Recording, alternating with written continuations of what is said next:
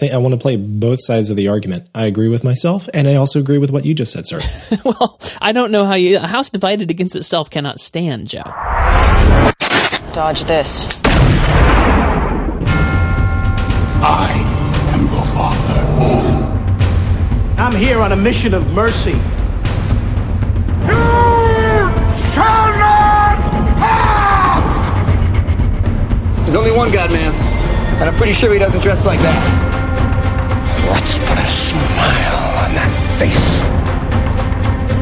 I want the truth! You can't handle the truth! Open the pod bay doors, Hal. I'm sorry, Dave. I'm afraid I can't do that. Welcome to the real world. This is episode 121 of the MovieByte podcast, where we talk about movies, movie reviews, movie news, trailers, and more. This episode is being converted to digital bits ready to stream to you on this fine Tuesday, January the 6th, 2014. I'm TJ, your host, and joining me today is the computer whiz, the mathematician, Mr. Joe Darnell. How are you, Joe? I'm doing great, TJ. How are you, sir? Thank you for having me back. I think we have a really good Skype connection tonight, which most of our listeners may not know because I edit all this out. We've had some challenges in the last couple of weeks, and I'm at home, and you're at home, and the Skype connection is good. I just can't imagine a better life. I know. The moment the Skype isn't working very well, I can't even hear myself very well. So right now I get myself loud and clear, and I'm pretty happy about that. Yeah, absolutely. Well, so this week we have a couple of items of news, and then we're going to talk about a movie called The Imitation Game. It's about imitating games? I don't know. We'll find out when we get there, I suppose. Not to be confused for Ender's Game? No. Is it the sequel? Yeah, it's the sequel to Ender's Game. That's exactly what it is. But in the meantime, before we get to that... revisionist. Yes. Before we get to that, though, we do have a couple of trailers that we'd like to talk about. And one of them is this here Peanuts trailer.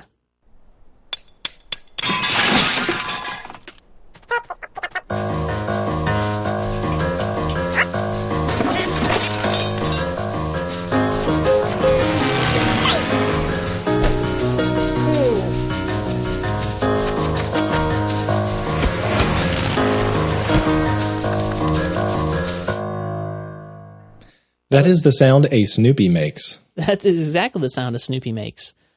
For whatever reason, I think I've talked about this before, I never really watched a lot of the animated Charlie Brown stuff, but I was really into for a long time, the comics, and I had, books of Charlie Brown, and I would get them from the library and read the panels, and I loved Snoopy and Charlie Brown and Lucy, and always wanted, Charlie Brown to actually get the football one of these days, but of course he never has. Oh, and that'll be the day that Charlie Brown dies, so don't wish that. Yeah, sure. Yeah, I mean, I have a lot of affinity for Snoopy, and I've certainly seen some of the old animated stuff, don't get me wrong. And what I love about what we're seeing here is that it really feels, even though it's CGI 3D, it really feels true to what Snoopy and Charlie Brown were and are. I'm really, in a way, excited about this. I wasn't at first because I thought, they're going to make CGI and they're just going to go crazy with it. And I don't know. I was a little worried about it. I don't know if you were, but what I'm seeing here now. They're not pulling, they're not opening the kimono too much, but they're definitely showing us what looks like classic Charlie Brown, Snoopy, Peanuts stuff. Interesting. See, my take on it was actually fairly consistent with the classic Snoopy stuff without just going so far as to be like a recreation of classic Charlie Brown cartoons. Do you remember how the Winnie the Pooh series, now we're all adults here, we all watch Winnie the Pooh, right? We got children. How the Winnie the Pooh cartoons in the last 2 decades basically wanted to look like carbon copies of the original cartoons by Disney. I have to confess that I haven't seen modern Winnie the Pooh. My experience with Winnie the Pooh comes from the stuff made in the 50s and 60s that I watched as a kid because my parents let me watch that stuff. Back when you were a child in the 50s and 60s? No, I was a child in the 80s. But I mean, but my point is like my kids, they watch Lion King and different stuff. They're watching the Disney Channel today, not Disney Channel of the 90s. No, my kids are actually kind of more 90s kids. It's kind of interesting. My point is that I'm not familiar with the current offerings in the Winnie the Pooh world. That's what I'm trying to say. Well, let me explain. The Winnie the Pooh cartoons in the old days were kind of classic Disney style. They had some of the original voice actors. They had several of the original animators.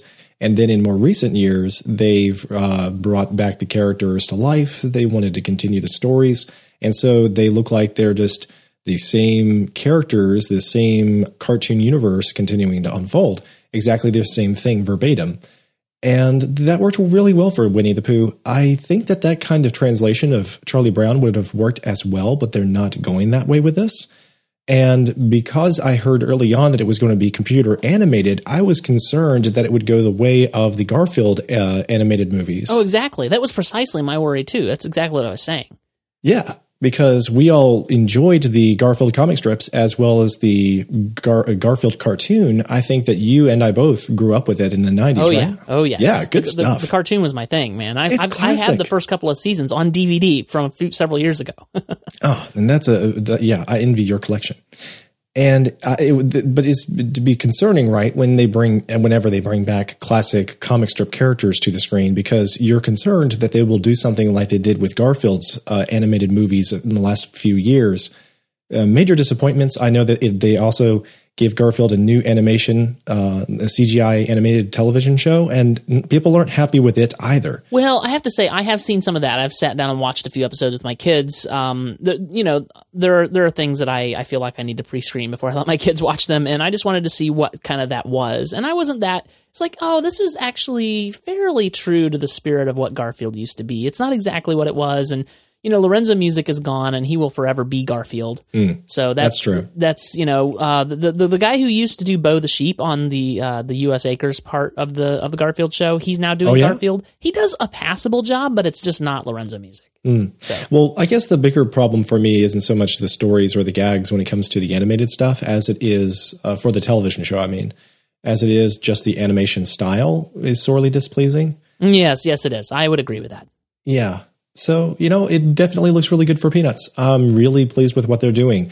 It echoes the same things we said earlier I was going to say this year, but last year, when we talked about the Popeye preview. And yeah, it looks like both of those films are coming together where they have a great mix of the old and the new so that everybody wins. People who like the classic nostalgia and the people who want something more polished and modern. Yeah, I'm looking at a still of the trailer here because I was playing it a minute ago, and so it's still up on my screen.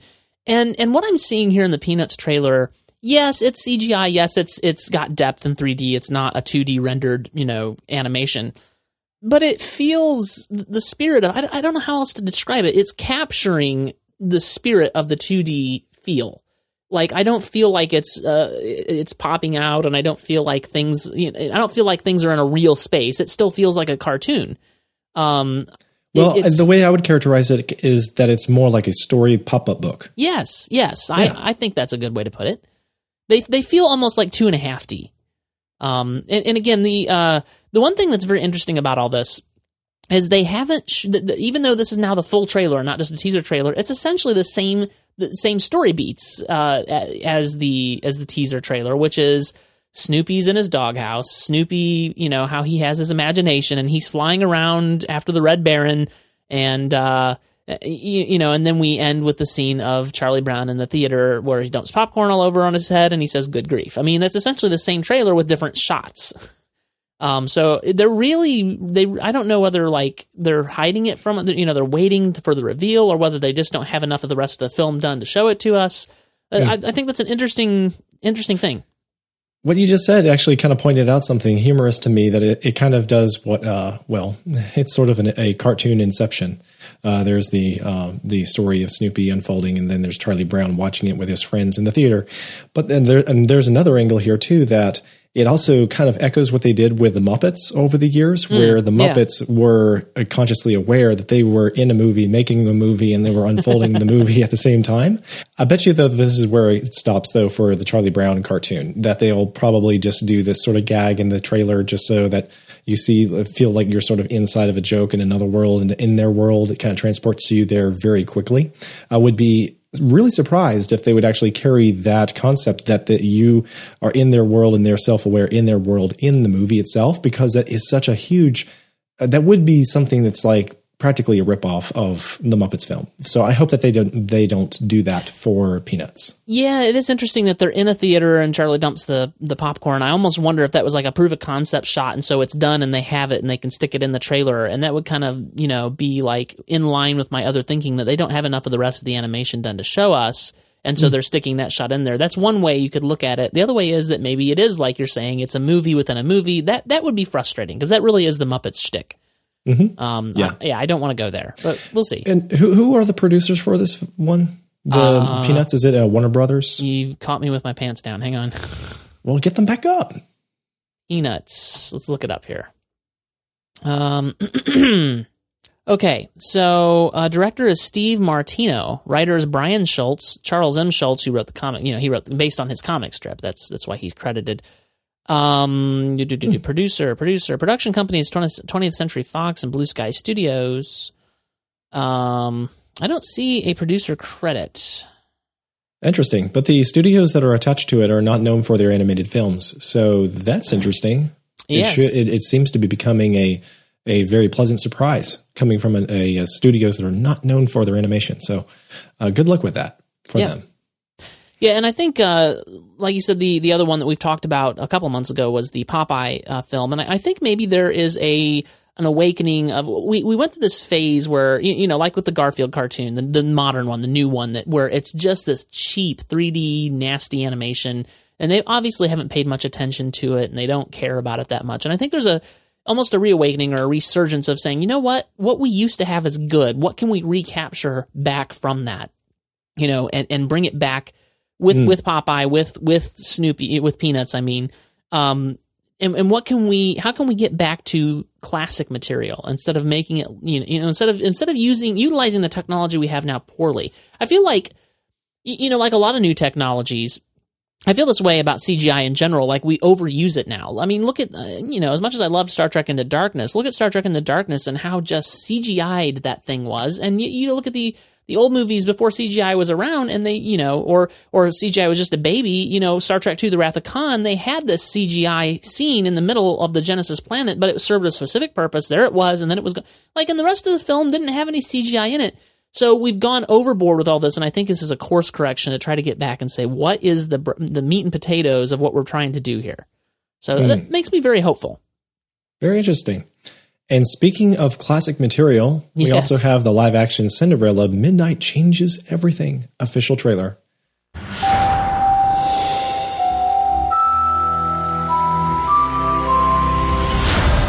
don't mean to hurry you, but you really haven't got long, Ella. That's better.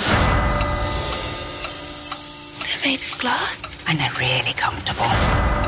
Remember, the magic will only last so long. Won't you tell me your name?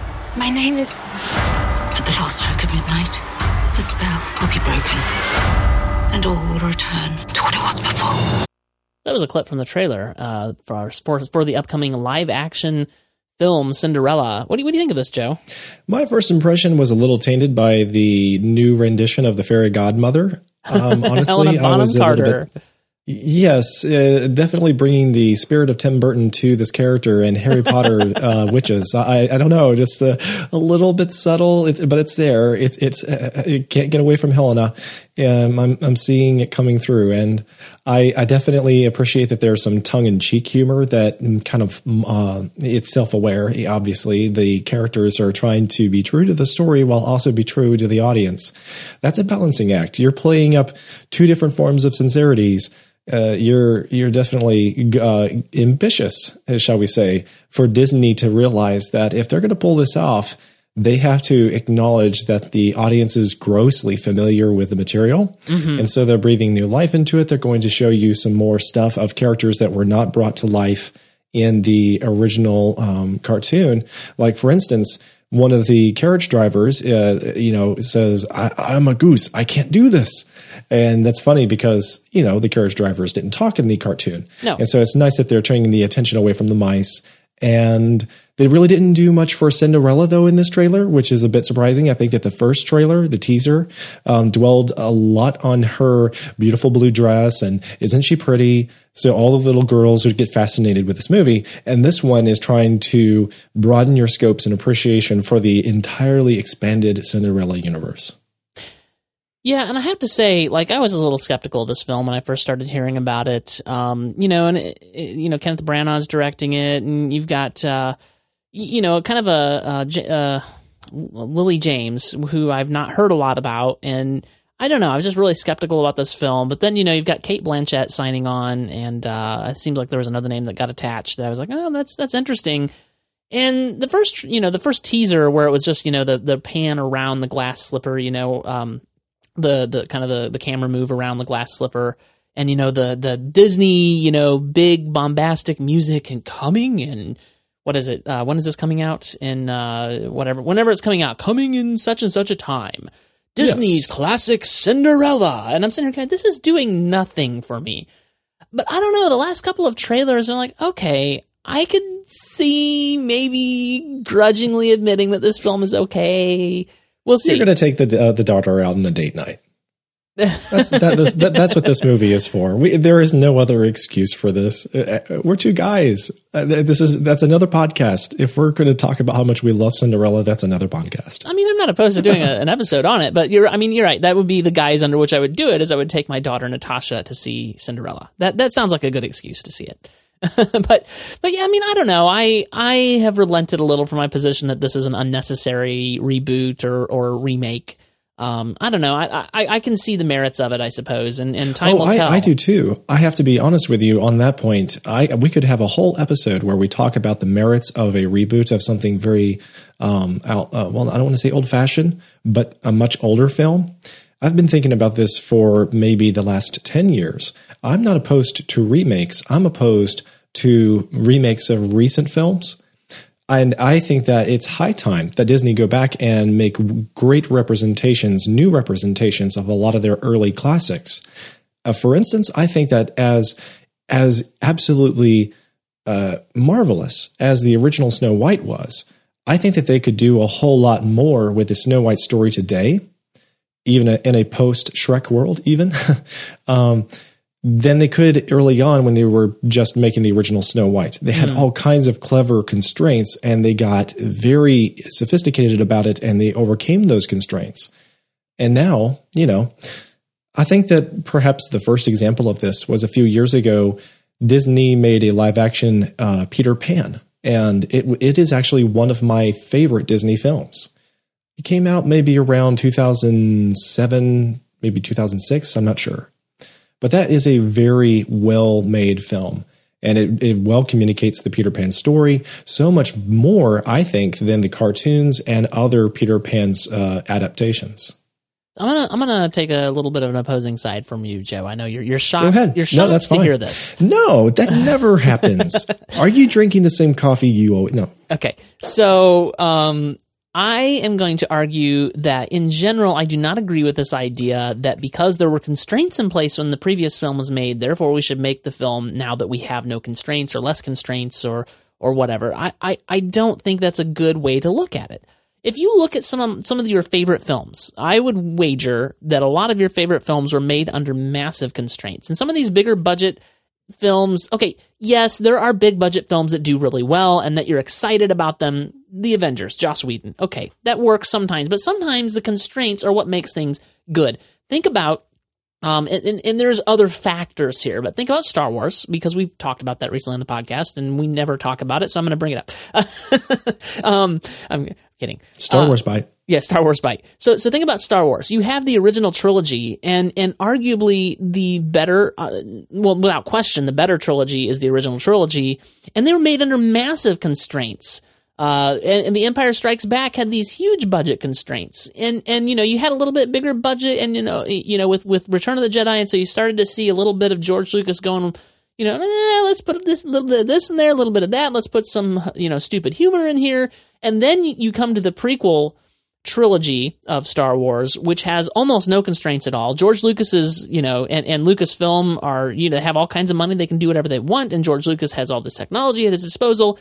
And they did not make for better films at all, in any way. And sometimes the constraints make you make a better film. My favorite Star Trek film is still Star Trek II: The Wrath of Khan, which has the least budget of any of the Star Trek films. Very good point. And I think I want to play both sides of the argument. I agree with myself, and I also agree with what you just said, sir. Well, I don't know how a house divided against itself cannot stand, Joe.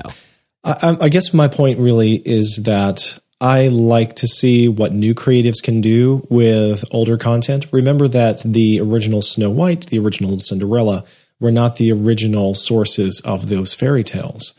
What you had were classic fairy tales that were adapted to be cartoons. And as time has gone on, there have been a variety of other studios that have made cartoon and live action adaptations. But what you find is that they are in general hit or miss. I know that there is a Hans Christian Andersen Cinderella film that my mom, for instance, and my grandmother, and I know other women really liked back when it came out, I think in the late 80s, early 90s.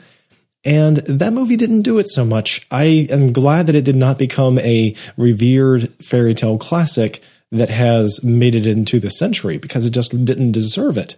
But I think that under the right circumstances, there are new kinds of constraints introduced. Like Steven Spielberg talked about them a lot in one of the books about his studio, DreamWorks, that just because you are a big name like Spielberg and you have all this prestige and you have lots of other creatives that want to surround you and feed off of your success, it doesn't mean that you will be successful. And when they were producing the early films for DreamWorks, even for the first whole 10 years, it was an uphill challenge.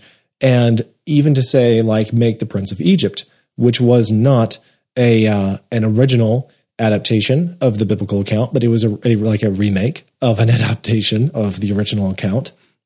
That was a reboot. And so you actually turned out with a pretty good cartoon like The Prince of Egypt. So I think I agree with you. We see the earmarks of disaster for reboots that go awry. But I think that there are plenty of remakes and reboots that can definitely improve upon what we've seen in the past. But that's a topic for another day. Yeah. Definitely interesting conversation, though. I think that's a great topic that we keep coming back to. And I know that, like you said, and like I think I've already established, I think that there are plenty of times when it can fall either way. Speaking of things that fall either way, sorry, that was a terrible joke. I'm not sure where you're going with that transition. I'm anxious to hear this. I'm officially going to shred that one up and throw it in the wastebasket. Okay. We have a tribute video to actors we lost in 2014. And this video was made by Joe Blow on YouTube.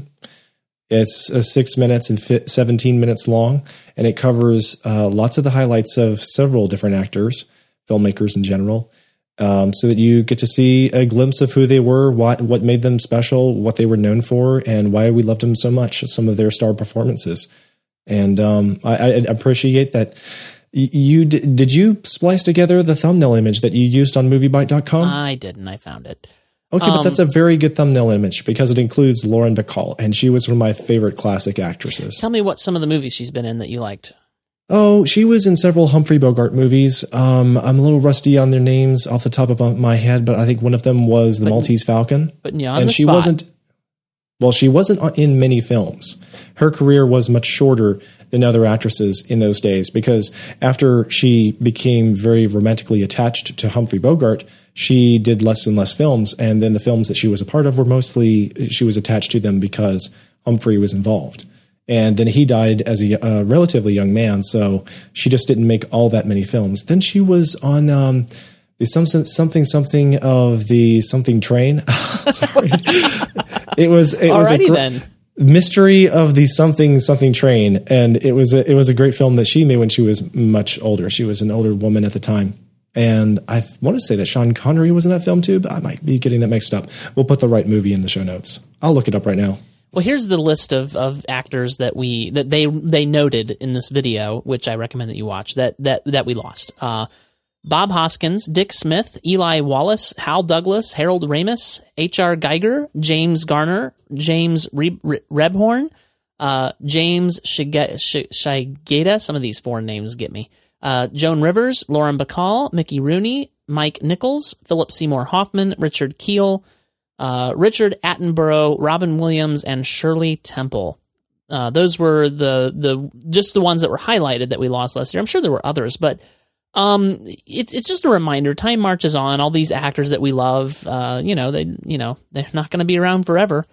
And we definitely lost some big names last year. Bob Hoskins, boy, what a great actor. I mean, could there have been a better Shmee than Bob Hoskins, or even Who Framed Roger Rabbit? I mean, can you imagine anybody else playing the part that he played there in Roger Rabbit?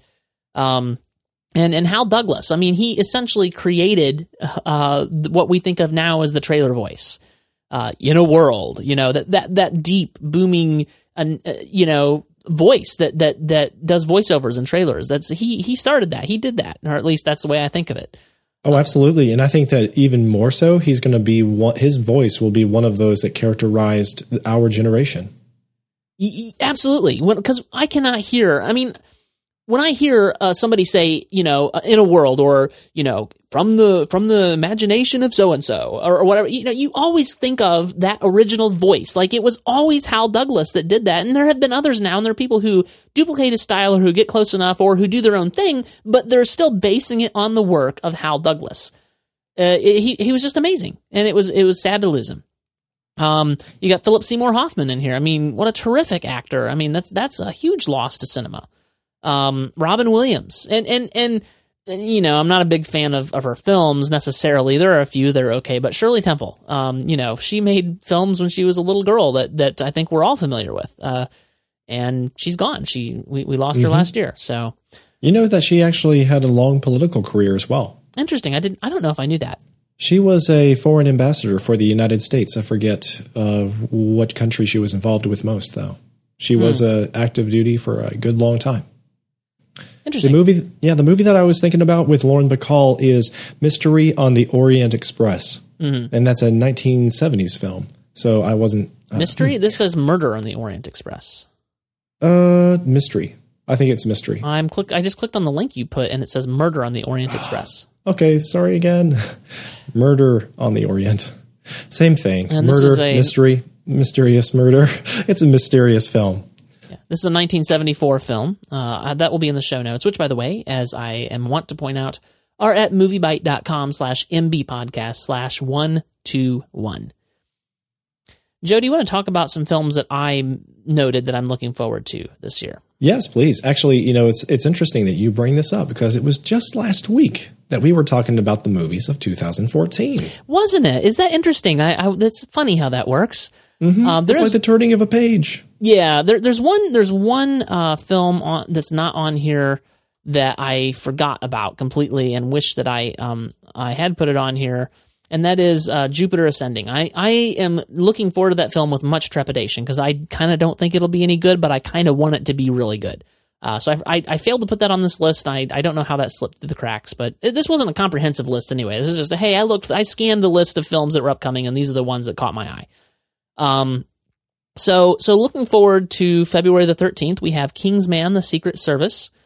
I'm becoming more interested in this film. I was sort of mediocre toward it. I didn't love the idea. I didn't hate the idea. But as I've been seeing the trailers and the material and just kind of learning more about this film, and knowing that Matthew Vaughn directed it, he's done some pretty great work with X-Men First Class. I loved the film that he did, Stardust. Great film.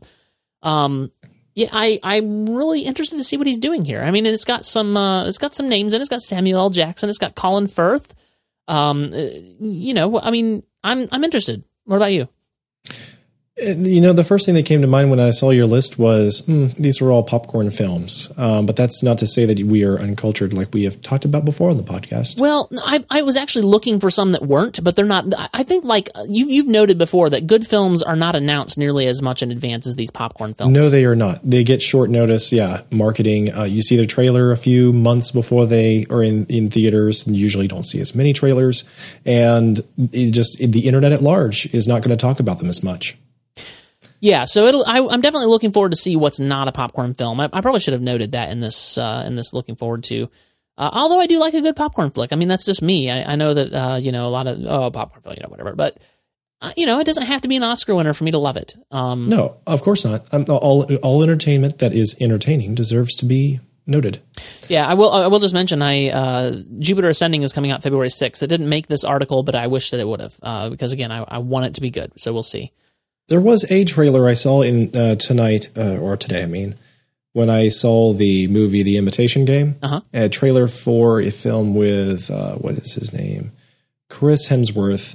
Basically, it's the story behind Moby Dick. Do you know anything about this one? I think I saw that trailer. Let's see if I can find the name of that film real quick. You riff on it a little bit. Sure. Well, the trailer caught my attention because it has Chris Hemsworth very early in the trailer, and he is on a old-fashioned sailing ship. And very quickly it establishes that this is a period piece, not something attached to Thor or race cars. And so I was excited. And then we see the giant whale, and he is clearly trying to hunt down this whale, and there are other fishermen that are trying to do it too. And then you just see lots and lots of scenes where this whale is attacking the ship, where they're trying to chase the whale. And I thought for sure this was going to be some sort of modern adaptation with huge special effects budget to tell Moby Dick. But then I thought to myself, but Chris Hemsworth, he's a little bit on the young side to be the captain. And then the reveal came in captions near the end of the trailer that this is the story that Moby Dick was based on. And I was like, oh. Well, that's fascinating. That's one of those movies that's, not going to be a popcorn flick. It's even if it has a big budget or lots of special effects and CG to pull off the whale, and it will garner a lot of attention. It's definitely one of the films I'm going to look forward to more now. And if we only knew what it was called, The Heart of the Sea, I think that might be what it is. In the Heart of the Sea, it will be on the 13th of March, 2015. Based on the 1820 event, a whaling ship is preyed upon by a sperm whale, stranding its crew at sea for 90 days, thousands of miles from home. It features Chris Hemsworth, Cillian Murphy, Charlotte Riley, Ben Whishaw. So yeah, I think that's the one you're talking about. Mm-hmm. All right. So the next film that I put on my list that I'm looking forward to with, again, I don't think it's going to, and this, I think I qualified this. I'm reading here real quick. Yeah, I did qualify this. Insurgent, March 20th. I don't think this film is going to be any good. But Divergent was surprisingly good. Not great, but surprisingly good. And I'm hoping the same for Insurgent. I don't see how it's possible. And it was one of the ones that caught my eye. Again, this is a list of stuff that caught my eye when I was scanning through. Yeah, I don't know. We'll see. And it has, what's her name? Insurgent, Shailene Woodley, who can be pretty good and stuff. So I'm, on the other side of the coin, you've got Jay Courtney, which not so much. So we'll see. I'm interested. I'm prepared to be let down, but I'm interested. Well, very good, sir. Next up, Avengers: Age of Ultron in theaters May the 1st.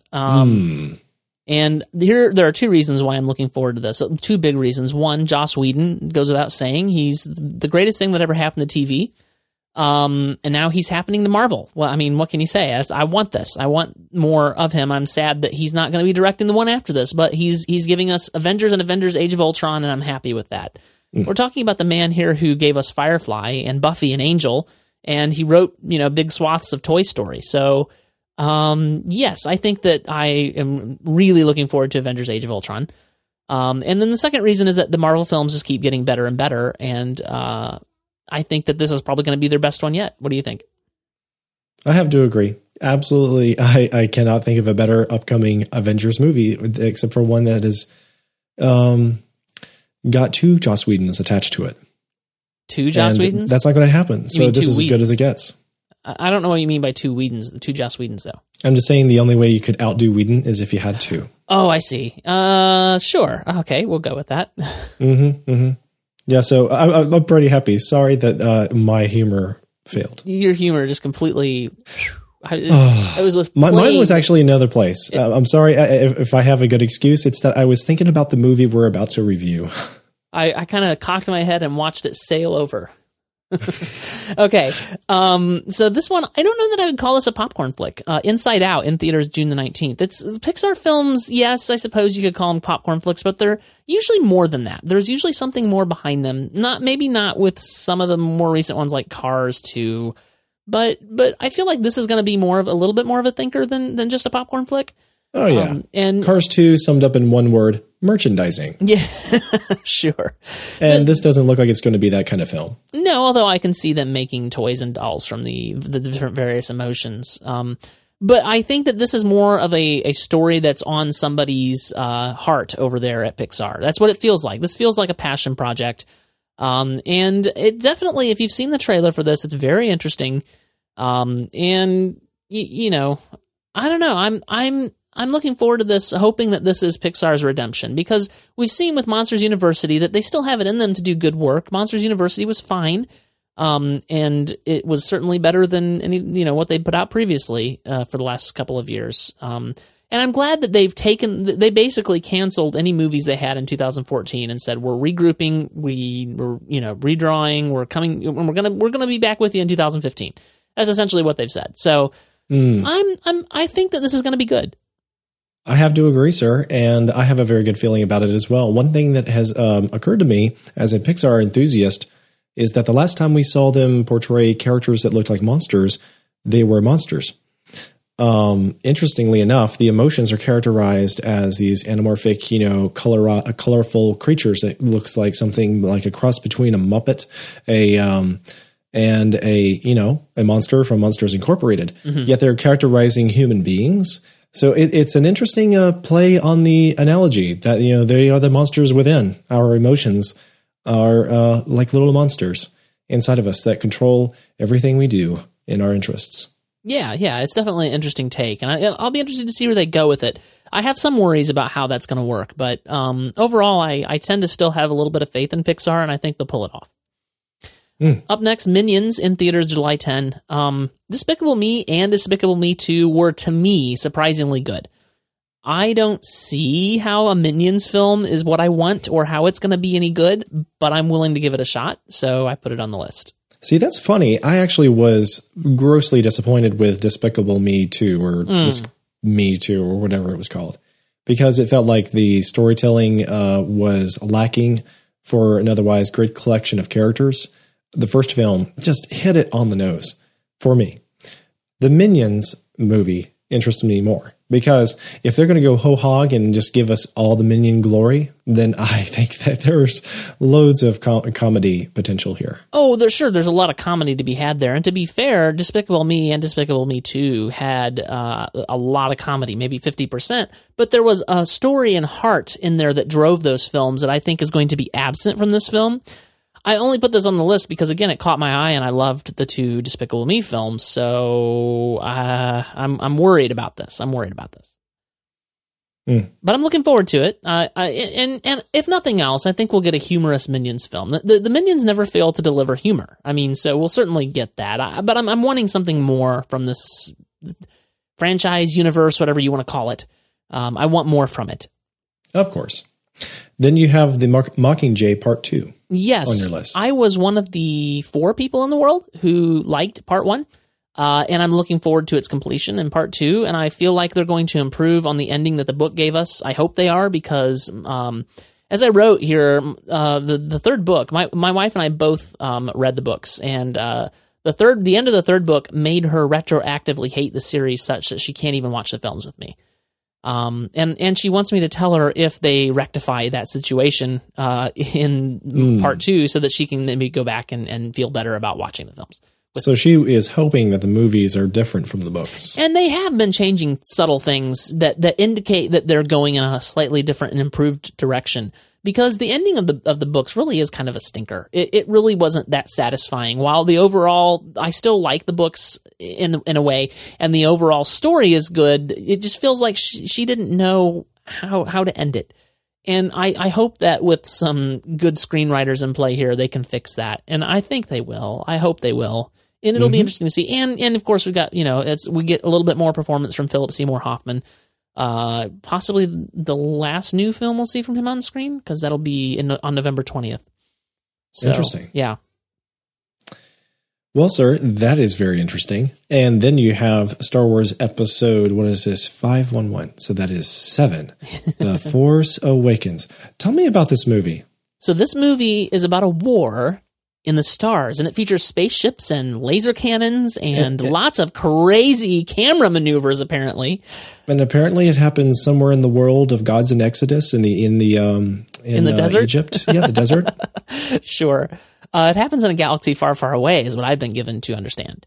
I do think the film will be good, and it can't be worse than the prequels. We beat this horse to death because as we joke about the Star Wars bite, but it certainly cannot be worse. There is no possible way that it can be worse than the Phantom Menace. So what? You don't think it's possible? You think it's possible for it to be worse? I think it's possible. I just don't think it will approach that kind of horror. No, I think it's going to be way better. I think it's going to be more closely related to what we liked about Star Wars in the original trilogy. But I do have some trepidation, and some of that is J.J. Abrams. I think he goes for that easy sentimentality and nostalgia and avoids good drama sometimes. He gave us a Star Trek film that we like but wish were better. I don't think it's possible to make another Star Wars film as good as The Empire Strikes Back. So we're already below that bar. And I'm afraid that they're going to try too hard to reconcile both of the trilogies, and we know there's already wild inconsistencies, mostly because George Lucas is an idiot. So I hope they stick with the original trilogy wherever possible as the canon for the story. Right. Unfortunately, that's the most important thing. I wouldn't be surprised when this movie comes out if the general audience and critic consensus is similar to that of the Return of the Jedi. Just all things considering, like the consensus on Rotten Tomatoes for Return of the Jedi, just reading it aloud here and sort of adapting it to The Force Awakens, it might go like this. Though failing to reach the cinematic heights of its predecessors, The Force Awakens remains an entertaining sci-fi adventure and a fitting continuation to the classic trilogy. And I could definitely see how this movie could evoke that spirit. Yeah, so that, my trepidations aside, I mean, it's Star Wars. I'm going to go see it, and I'm going to like it, right? There's no way it can be worse than the prequels. We're putting the original cast back together for one last hurrah. How awesome is that? I mean, George Lucas has nothing to do with this film. I'm happy about that. Oh, he has something to do with this film. He created the universe, that's it. He created the playground, and now there are other kids playing on the playground. After he created the universe, then he left it, and now we're all agnostics. It's time for the big boys to come and do some professional work here. The universe that he created, though, it is a rich place that is good for stories, and there's a lot here to tell. I know that there's a gold mine of stories here to tell, and so I'm happy about this. And then reasons 6, 7, and 8 that I listed in my article: Millennium Falcon, lightsabers, and OMG Star Wars. So yeah, I'm happy. That's probably, in a way, at least in some part of me, this may be the film I'm looking forward to the most. If there was a Star Trek film coming out the same year, would you be more interested in the Star Trek film?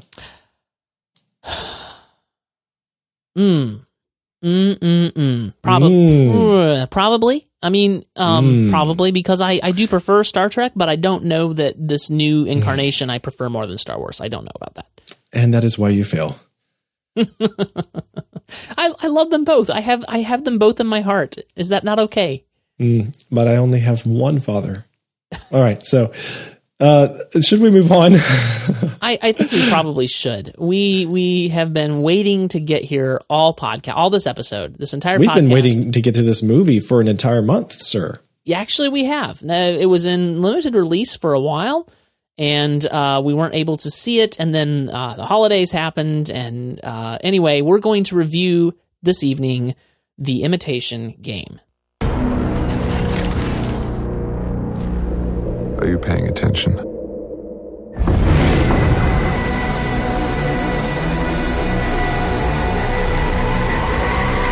You are in control of what is about to happen. Welcome to Enigma. It's the greatest encryption device in history, and the Germans use it for all communications. Enigma is unbreakable. What if only a machine can defeat another machine? Ready? Yes. Could machines ever think as human beings do? That was a clip from the trailer for The Imitation Game. The Imitation Game came out in limited release on November the 28th of 2014 and came to a wide release finally on December the 25th, 2014. It had a budget of $15 million. Opening weekend on the limited release, it made $479,000. The wide release, December the 25th weekend, it made $7.9 million. And the worldwide gross is at $52.7 million, so it's made a little bit of coin.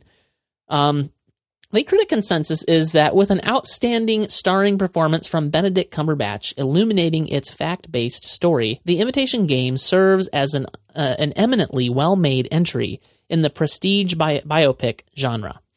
Director Morton Tildum, writers Andrew Hodges, who wrote the book, and Graham Moore, who wrote the screenplay, and it stars Benedict Cumberbatch, Keira Knightley, Matthew Goode, Rory Kinnear, Alan Leach, Matthew Beard, Charles Dance, and Mark Strong.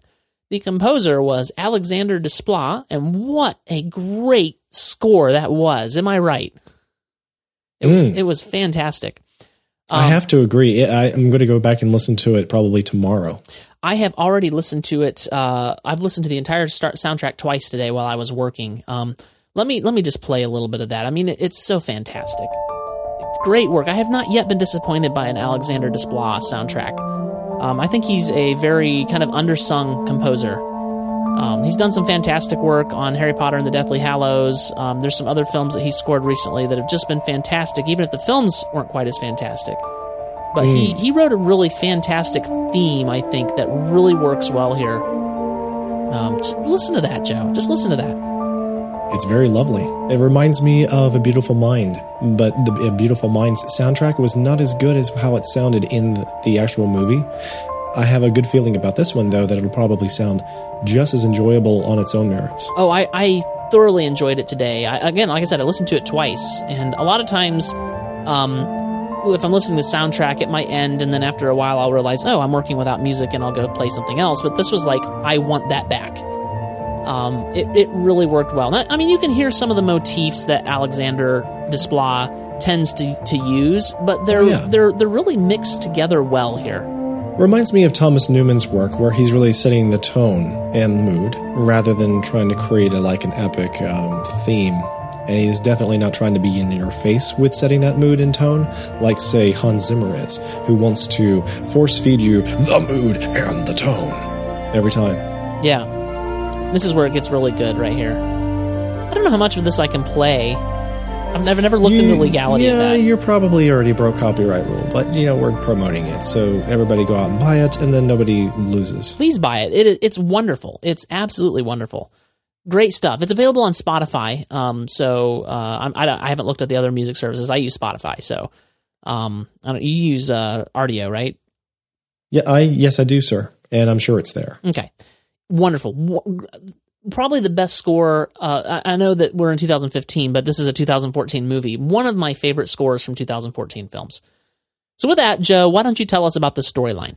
Based on the real-life story of brilliant cryptanalyst Alan Turing, the film portrays the nail-biting race against time by Turing and his brilliant team of codebreakers at Britain's top-secret government code and cipher school at Bletchley Park during the darkest days of World War II. And that is what the movie is all about. But if you really wanted to get the real gist, let me tell you, it's a story about several insecure geniuses trying to crack the code to save the world. Millions upon millions of lives were at stake at this time. They knew that many British people and other kinds of people were dying every day in the war. They were concerned that their entire country would be taken over by Nazis. And their best bet was to crack the Nazis' communication codes. So with this one group, they set out to crack all the codes with a machine that no one had ever conceived of before, and nobody believed it was even possible.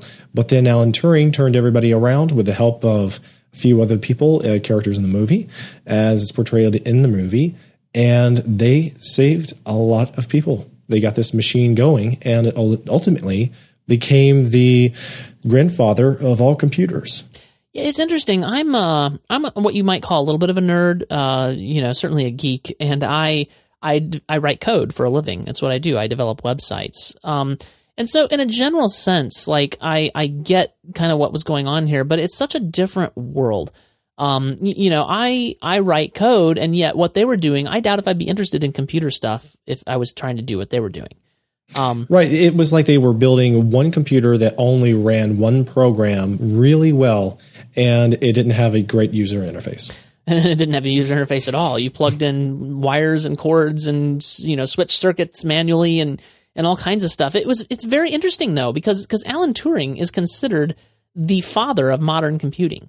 The work that he did makes the computers that you and I are using possible. Without the work that he did, we would not have the computers that we're using. So it's very interesting that this story has not yet been told in film form, as far as I know. I was especially impressed also by the supporting cast of characters, Keira Knightley as Joan Clark. Yeah, absolutely. And she plays just an incredibly significant role in Alan's life. If it weren't for Joan, then we probably would not have the Alan Turing that we know.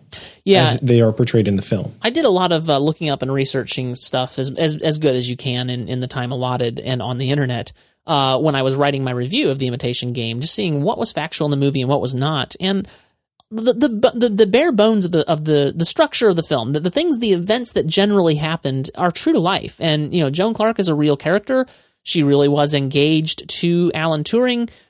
She really apparently did not react poorly at all when she found out he was a homosexual, and she still wanted to get married. And then eventually, now this is where it does differ from the film. Eventually, they did go on after that conversation, but then eventually he did call it off because he could not go on with it.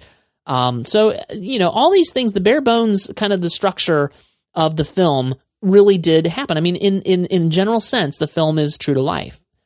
So yeah, I enjoyed that aspect of it. Even and you know that biopics are going to take liberties with the story. That's just what they do. You have to create drama and tension. This movie is very fresh in my mind because I saw it this afternoon. Yeah, good. And I'm still blown away by the craftsmanship in this film. We did not see very many films that were this well honed.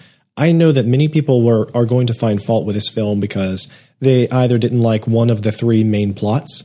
There were 3 time frames of Alan Turing's life that were explored, and they were all interwoven at the same time. So you saw a little bit of these 3 different times of his life throughout the entire film. And in order to characterize the 3 separate sections, sometimes they had to refer to the location or to the year in which the following scene was taking place. And in other ways, they would just characterize the era of his childhood by making it look a little bit greener and blowing out the colors, so most of the things were desaturated. I would disagree with that. I actually found it refreshing that they didn't do any of that. I didn't detect any affecting of the picture that would give you a sense of a flashback or a dream or none of that. They didn't employ any of those techniques. I didn't feel like they did. I felt like they established the time frames very well. They gave you enough information and they gave you visual markers. Like when you're seeing this guy, this is young Alan Turing. When you're seeing this location, you're at the school that he was at. Here's the headmaster. And when you're seeing this stuff, you're in this time frame. It was the best nonlinear storytelling I've ever seen. You're absolutely right about the craftsmanship of this film. I don't know that I saw another film in 2014 that was as well crafted as this film. You can tell that they spent a lot of time polishing this film in the editing bay. Almost like it was a Transformers film. Sorry, I can't do it with a straight face.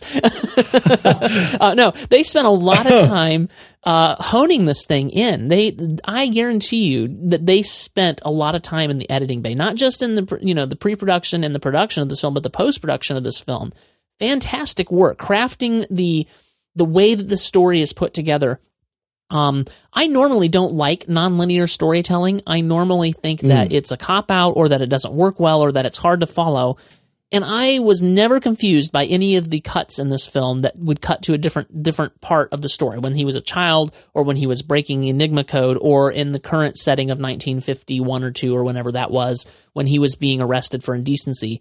I didn't find any of that confusing. I was instantly able to identify where we were, but it wasn't jarring.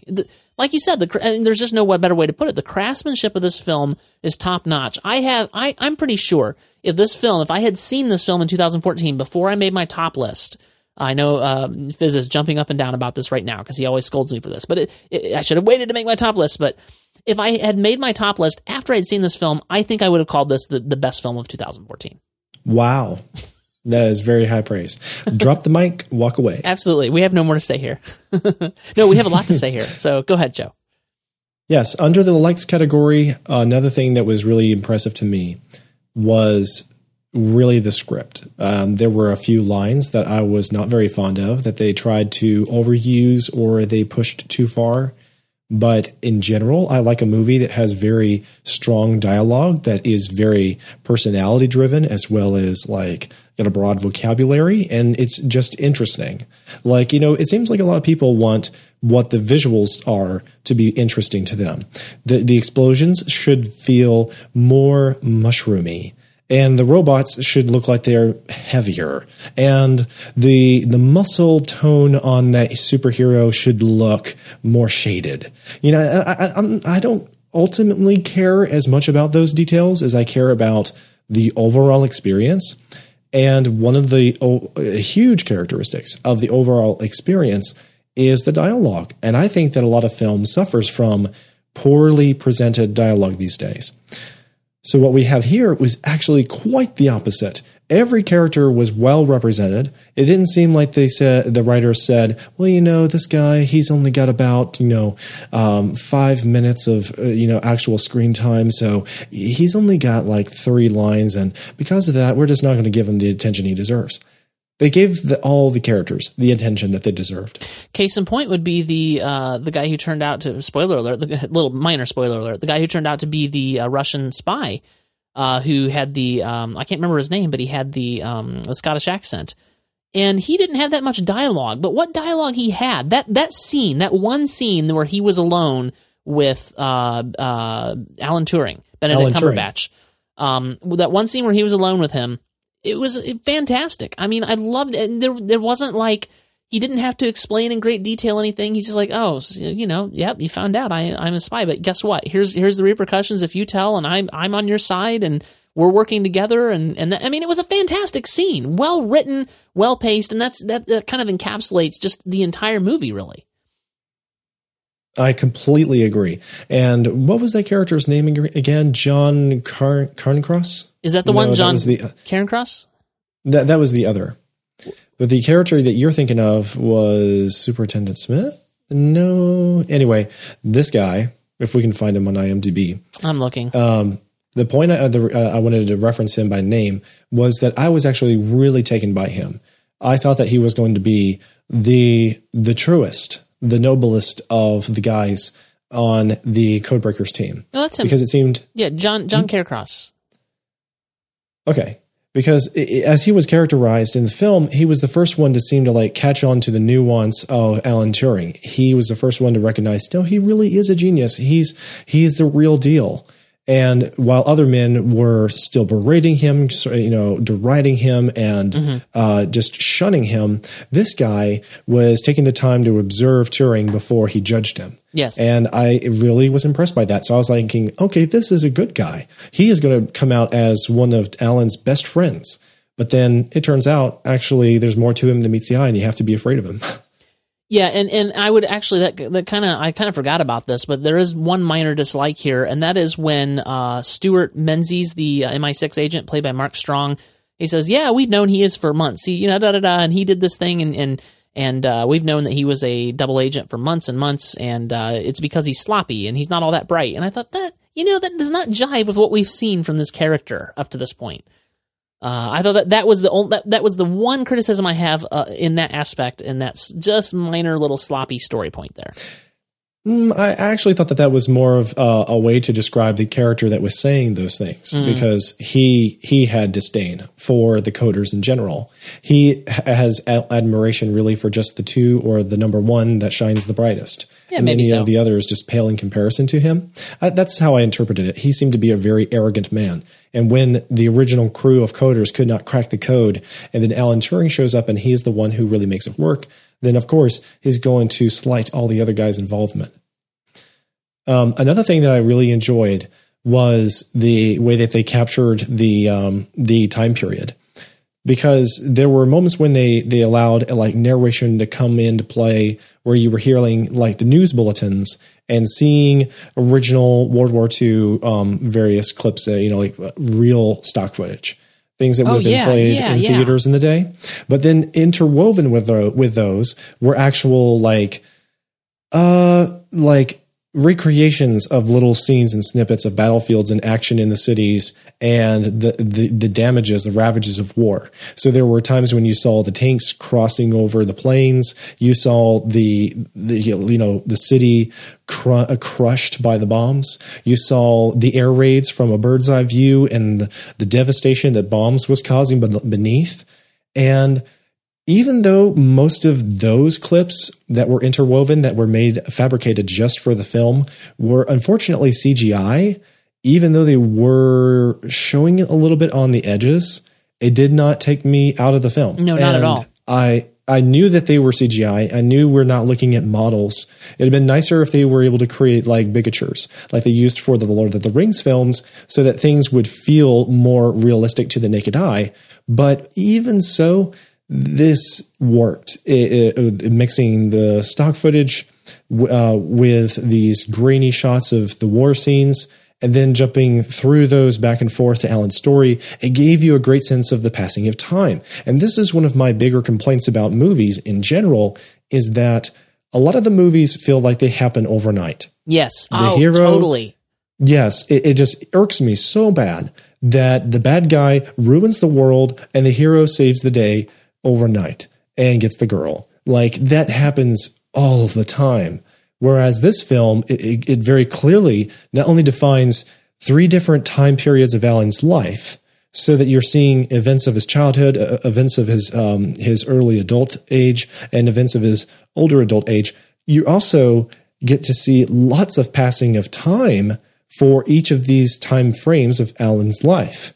And that doesn't mess up the story. It does not mess up the cohesion of the story. And then you see the world aging and time passing, the war carrying on around them. And it was extremely well executed. Yeah, I'm going to piggyback on that a little bit, but take a little bit different angle. We did get some CGI war stuff, but not enough that made me worry about it. Not even enough that in retrospect, yeah, absolutely it was CGI. But I didn't, at the time, register it. And then, of course, like you said, at times they would also cut to shots of Hitler and things. But none of this was oversold. Like, they didn't use it in place of action. Like, because this is not an action film, we got to get something in here that the people will be drawn to, so you got just a little taste of the war, but it was not a primary character. It was very much a background character to what was really going on here, which is, we're going to end the war by breaking the encryption of the Germans. And that's what they did. That's what the story was about. And so the war was a character, but it was very much a background character, and it was kept in its place. We didn't go to gruesome shots, and these things have their place. Don't get me wrong. There are several World War II movies that I feel like are must-watch movies that are gruesome and gritty and give you a real sense of how bad war is, why you don't want to see World War III, and why we should avoid war at all costs. But this film is not that film, and it's better off for being the film that it is. I really appreciated how well this was put together, and that it gave you a taste, but it didn't overindulge in that. So I think I've covered most of our likes. One other thing I guess that we should emphasize. You go ahead and say what you want. The one other thing that we should really hone in here is that this is a brilliant performance by Benedict Cumberbatch. We've already addressed some of the cast, but largely the main reason you want to watch this film is either going to be because you care about historical biopics or you care about Benedict Cumberbatch. And he really makes this movie. Absolutely. Let's be clear here. Benedict Cumberbatch has played some amazing roles over the last several years. Obviously, he has inhabited the character of Sherlock. He was Khan. Let's see, what else has he done here? He's just done so many great things. He's been so many great characters, and he's done just amazing things. He was Smaug. And yet, I think this may be his best role. I hope this isn't his peak, but man alive, he nailed this. This was one of the things I was about to say. If you don't touch on this, you're crazy. Perfect casting and perfect indwelling and inhabiting of that character. He is such a character actor, and it's amazing. I don't know how else to describe it, Joe. I literally have no words for just what a performance this was. And not only his performance, but we got great supporting roles. And you can't have these roles taking over the film, but they have to be good. You had Mark Strong, the MI6 agent, turned in an amazingly solid performance, and his role was probably the least of the supporting roles, but yet so vital, and it could have been screwed up so easily, and he played that perfectly. Matthew Goode as Hugh, who at first did not like Alan Turing, and then later came to grudgingly show admiration and finally became his friend. What a great performance. And then probably the best supporting performance, and I know people are, oh no, she's never, whatever. People don't like her, but Keira Knightley, what a great performance. Just amazing. Just fantastic. Very true, sir. Okay, so are you ready to move on to your dislikes? Let me look over here. That's not an action film. I've already touched on that. I wanted to talk about how this film kind of explores the relationship of bullying and how it affects you later in life. And to some extent, I don't know, it is kind of known that Alan Turing had a kind of a unique personality. I don't know how irascible he actually was as he is in this film, but at least in this film, it's just an interesting interplay between, we're kind of seeing this happen now where the computer nerds of today, they're more of the esteemed people. It's easier for them to get jobs now. Whereas before, back in the 80s, 90s, whatever, and certainly before, if you were more, a desk jockey or somebody who was interested in these geeky things, you were nothing. And it's kind of been turned on its head.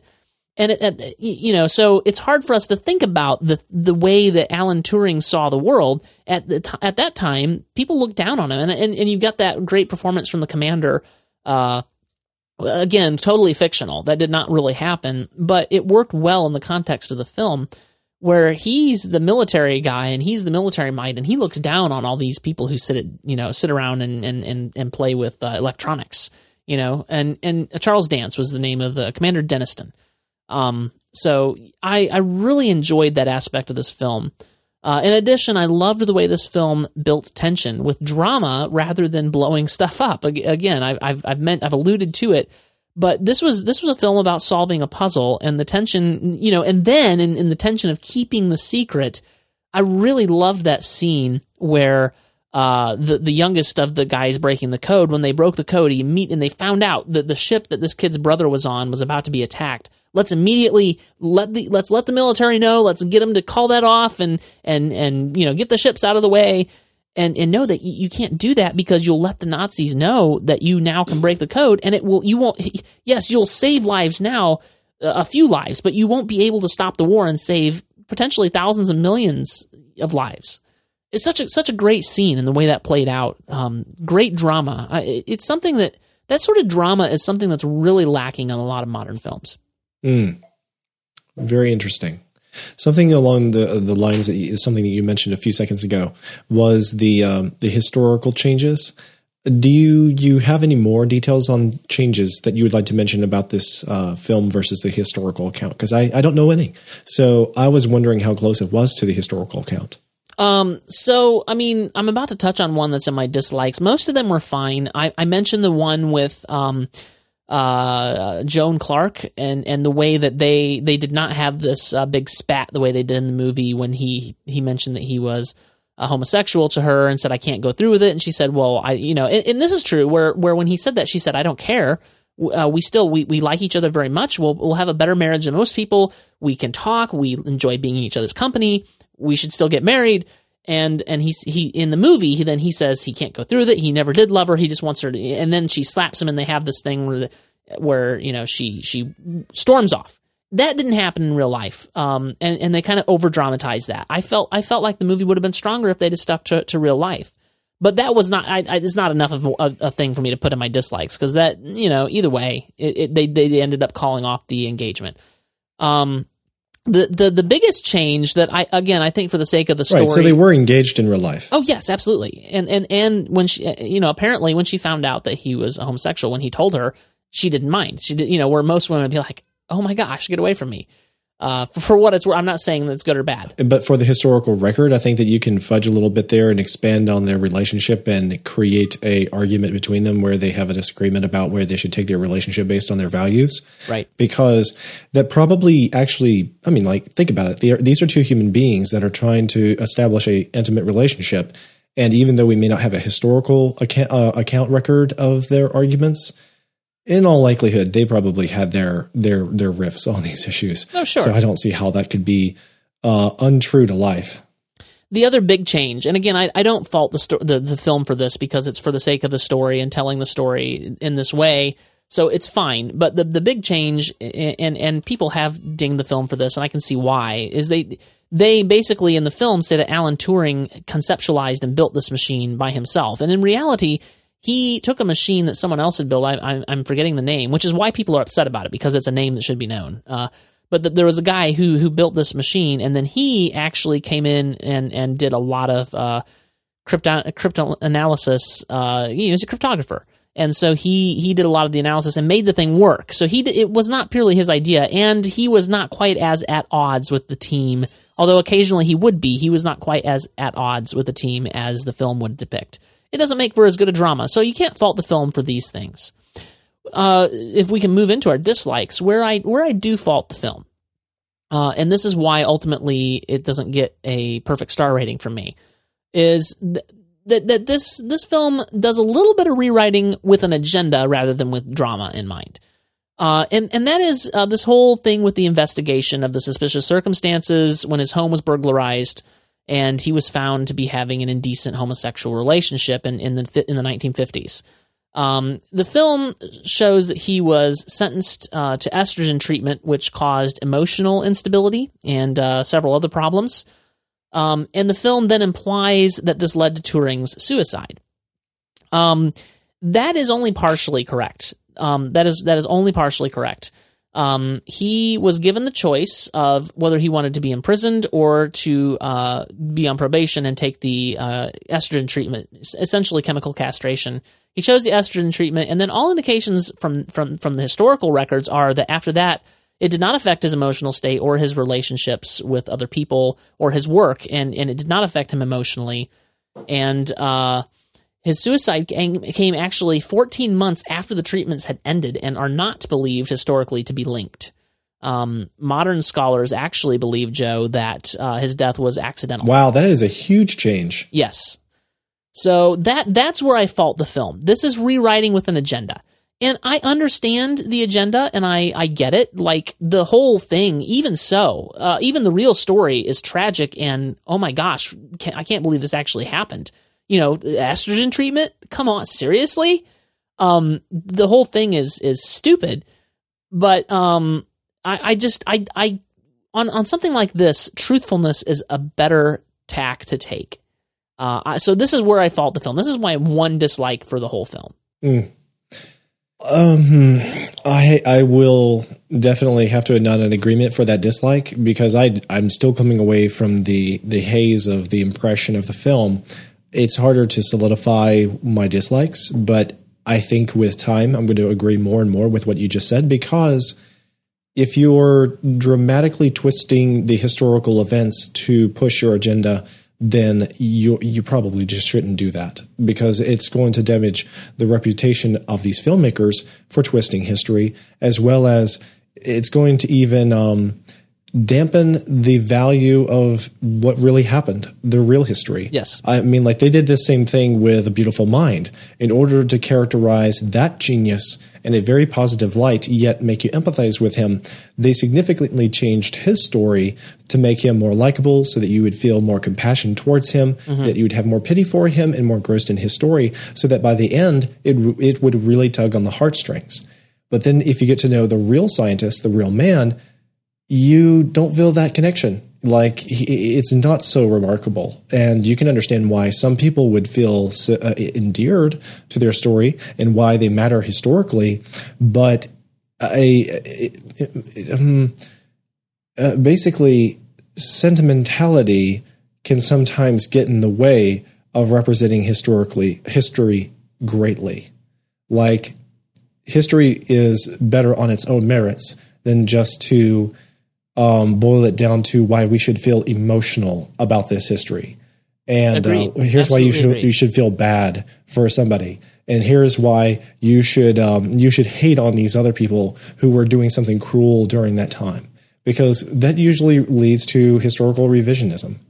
And it does happen. It's sad. We would like to think that the movie could be historically accurate, but when it's not going to be, it just dampens, I think, a lot of people's appreciation for the historical account. Well, historical revisionism, especially in important points like Turing's suicide and how it actually happened, historical revisionism is really hard to avoid because you cannot help but write history. People who write history, people who take care of the textbooks, people who are the keepers of these things, it's really hard to keep your own personal prejudices out. Sometimes you don't even know they're getting in there. You're studying from a certain perspective, and that's why it's important to see from the history from multiple perspectives and to get more than one writer, to get more than one textbook, to get more than one perspective.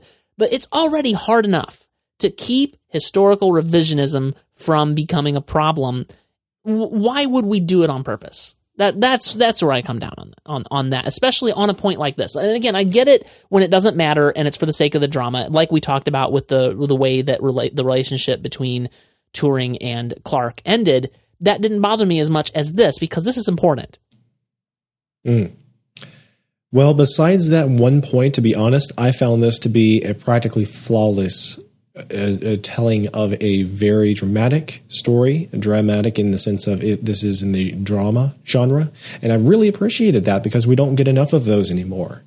And I think that Hollywood in general shies away from biopics because they don't know how to make history sound interesting for 2 hours. That it doesn't mean that it isn't interesting. It's just that we don't have enough filmmakers that are interested in doing this anymore. And this swing in and out of different genres is a constant constant flux.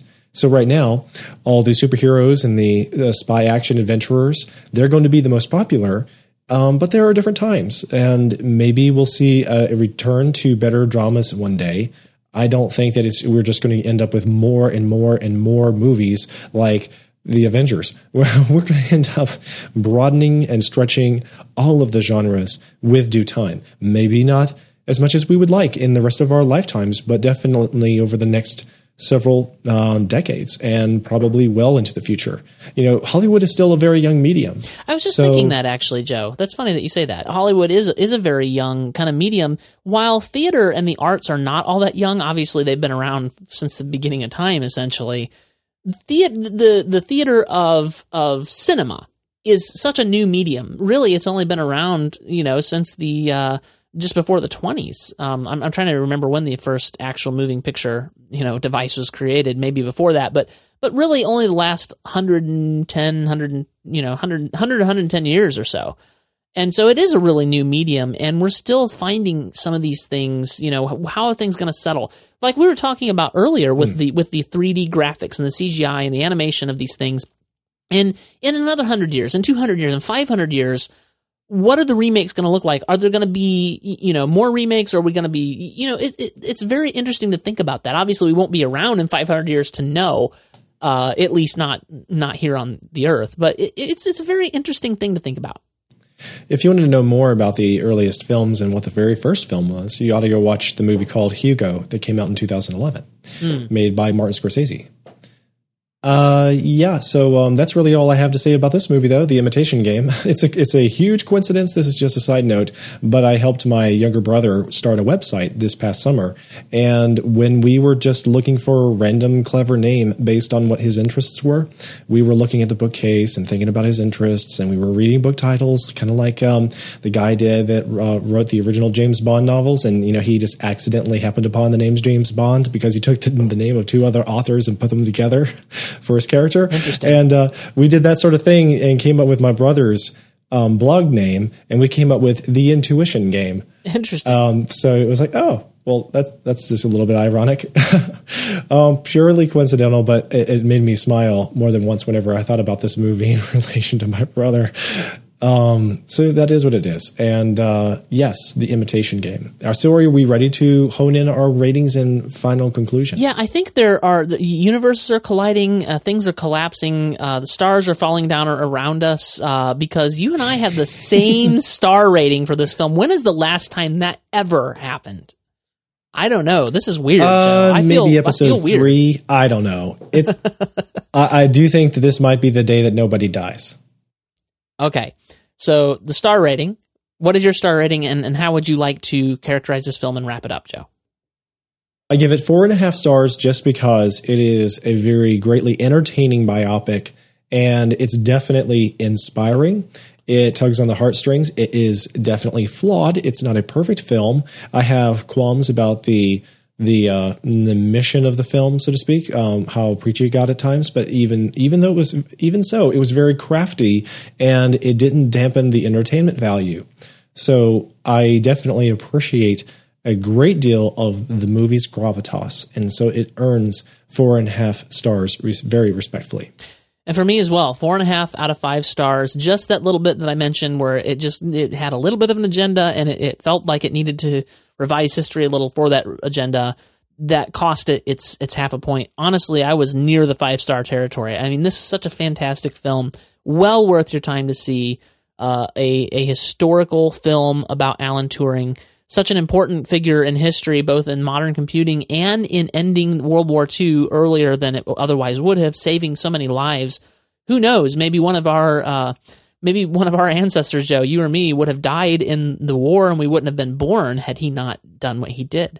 It's interesting to think about, and I really love the craftsmanship of this film. I love the themes that it explores. It tells a true story about Alan Turing, in many ways, a true story.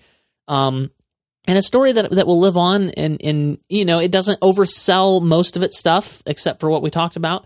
It doesn't feel the need to mire you down in the war, and in showing you these grisly images, which so many other films have done so well. It plays to its strengths. It plays to what's going on, and we feel like that. You talked about the passage of time, Joe. That was such an important thing that so many films are missing. Even films that I really like, you sit here and go, no way did this happen in 24 hours, and that's what you made it feel like.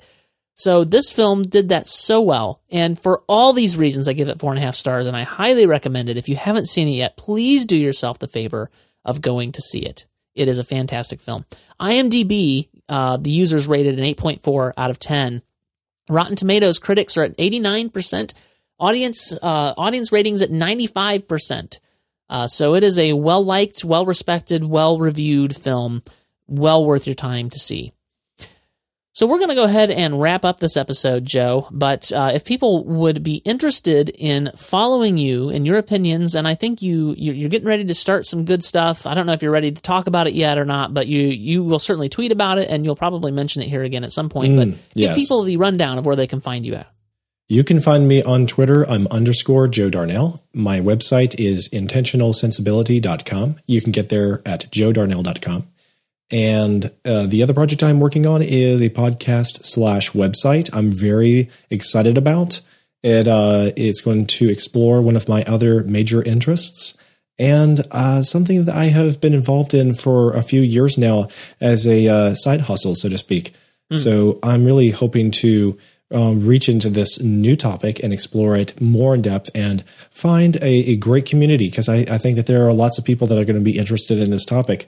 So I wouldn't be surprised if a number of our MovieByte listeners will be interested in this other show, we'll have to wait and see. Oh, of course they will. Of course they will. Oh, thank you, TJ. I'm honored. But yeah, we'll have to wait and see. It'll be officially launched next week, so I'm sure we're going to talk about it for a moment or two on MovieByte next week. I'm sure we will. And that'll be a lot of fun. I love to see people launch new projects, so that'll be fun. If you'd like to follow me and see what kind of new stuff I get up to, I'm sure they will. You can do so on Twitter. I am TJ Draper Pro on Twitter. If you want to follow the things that I write about in regards to movies, and that's pretty much all the writing that I do these days, but you can do that at MovieByte.com, the main website there, MovieByte.com. In addition, if you want to find the show notes for this episode, or you want to share the link with your friends, you enjoyed the episode so much, and you went and you saw the Imitation Game, and oh my gosh, it's the best thing ever, and you've got to share the goodness, we would really appreciate that. So go to MovieByte.com/mbpodcast/121. That is this episode. You'll find there the show notes, the audio, the way you download it, the way you subscribe to the podcast, more info about me and Joe as the hosts, and all kinds of goodies there. So go there, and also if you want to drop by iTunes and type in MovieByte in the search box, and then click on the podcast and give us a 5-star rating because you liked Imitation Game so much, and that seemed like the appropriate thing to do. We would also appreciate that. With that, we're going to sign off. Next week, we will be reviewing the film Unbroken, which I have also been looking forward to, and I've been hearing good things about as well. I doubt it'll be as good as the Imitation Game, but I think we'll have a lot of fun talking about it. So we will talk about that next week, and we'll look forward to sharing that with you. Thank you, Joe. Thank you, TJ. That's all.